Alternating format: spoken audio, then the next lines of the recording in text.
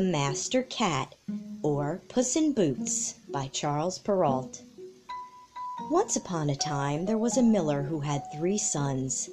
When he died, he left his mill to the eldest son, his donkey to the second son, and his cat to the youngest, who had always been his favorite. The 2 eldest sons decided to live together, but they would not let their brother live with them, because he only had a cat. So the poor boy was very sorrowful, and wondered what he should do to get his bread. While he was sitting thinking about it, Puss the cat jumped up on the table and touched him with her paw. "My dear master," she said, "do not worry. I will help, only you must buy me a pair of boots and give me a bag." The miller's son had very little money, but he thought it such a wonderful thing to hear a cat talk that he could not refuse her request. So he took Puss to the shoemaker's and got him to make her a very smart pair of boots, and then he gave her a nice large bag. Now, not far from the mill there was a rabbit warren, and Puss resolved to catch some rabbits for dinner. So she put some lettuce leaves and fine parsley into her bag, went into the warren and held the bag very quietly open, hiding herself behind it. And little greedy rabbits, who knew no better, ran into it to have a feast. Directly they were safely in, Puss pulled the string of the bag and carried them off to her master. The miller's son made one for dinner, but Puss took away the other, which was a very fine one, and hung it up for their next day's meal. But although their pantry was thus provided, early the next day Puss took her bag and went again into the warren, and in the same manner caught 2 more fine young rabbits. But instead of carrying them home, she walked to the king's palace and knocked at the door. The king's porter asked who was there. "I have brought a present to the king," said Puss. "Please let me see his majesty." The porter let her in, and when Puss came into the king's presence, she made a low bow, and taking a fine rabbit out of her bag, said, "My lord, Marquis of Carabas, sent this rabbit to your majesty with his respects." "I am much obliged to the Marquis," said the king, and he ordered his head cook to make the rabbit for dinner.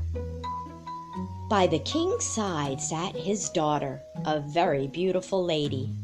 She ordered one of the attendants to give Puss a good cup of cream, which she liked very much, and she went home and told the miller's son all she had done.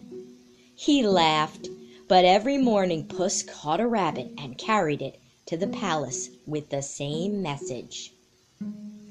Now, in that country there lived a cruel ogre who used to eat children, so everybody was afraid of him, but nobody could kill him. He was such a giant.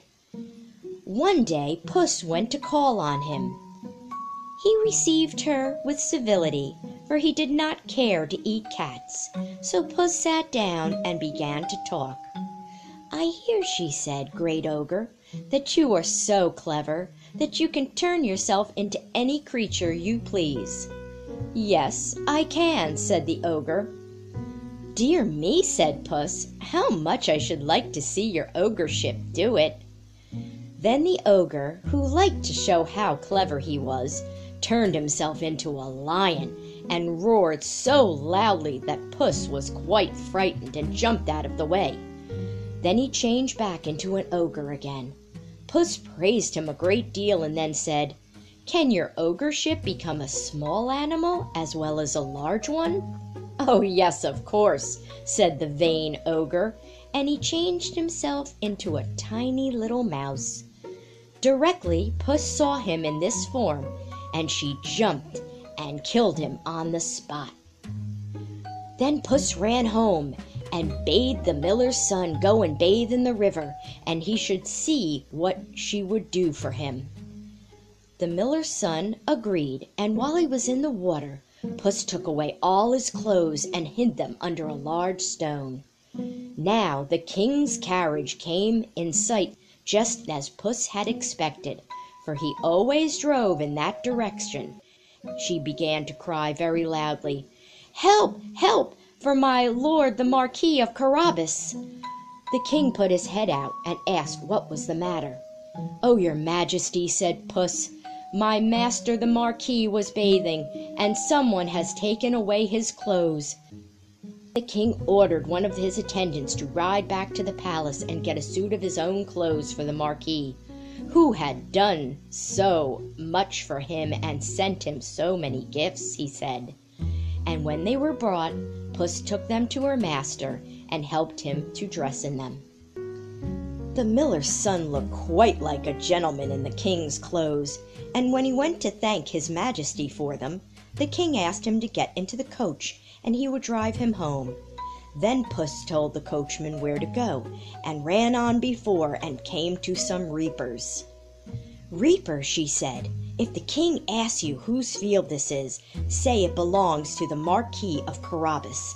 If you don't say so, you will be chopped up as small as mincemeat." The reapers were so frightened that they promised to obey, and she ran on and told all the other laborers on the road to say the same thing. So when the king asked, "To whom do these fine fields belong?" the reapers answered, "To the Marquis of Carabas." The herdsmen said the same of the cattle, and the king, turning to the miller's son, said, "My lord, you have a fine property." But all had belonged really to the ogre, for it was to his castle the cunning cat had told the coachman to drive.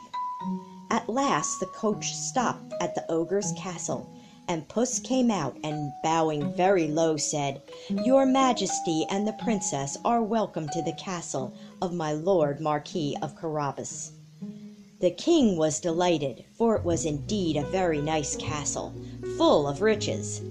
They sat down to a great feast, which Puss ordered to be served, and the king was so pleased with the miller's son, and thought him such a good match for the princess, that he invited him to court, and in a little while gave him his daughter for his wife, and made him a prince. You may be quite sure that the miller's son was very grateful to Puss for his good fortune, and she never had to catch mice for her dinner any more, for dainty meat and the best cream were every day given to Puss in Boots.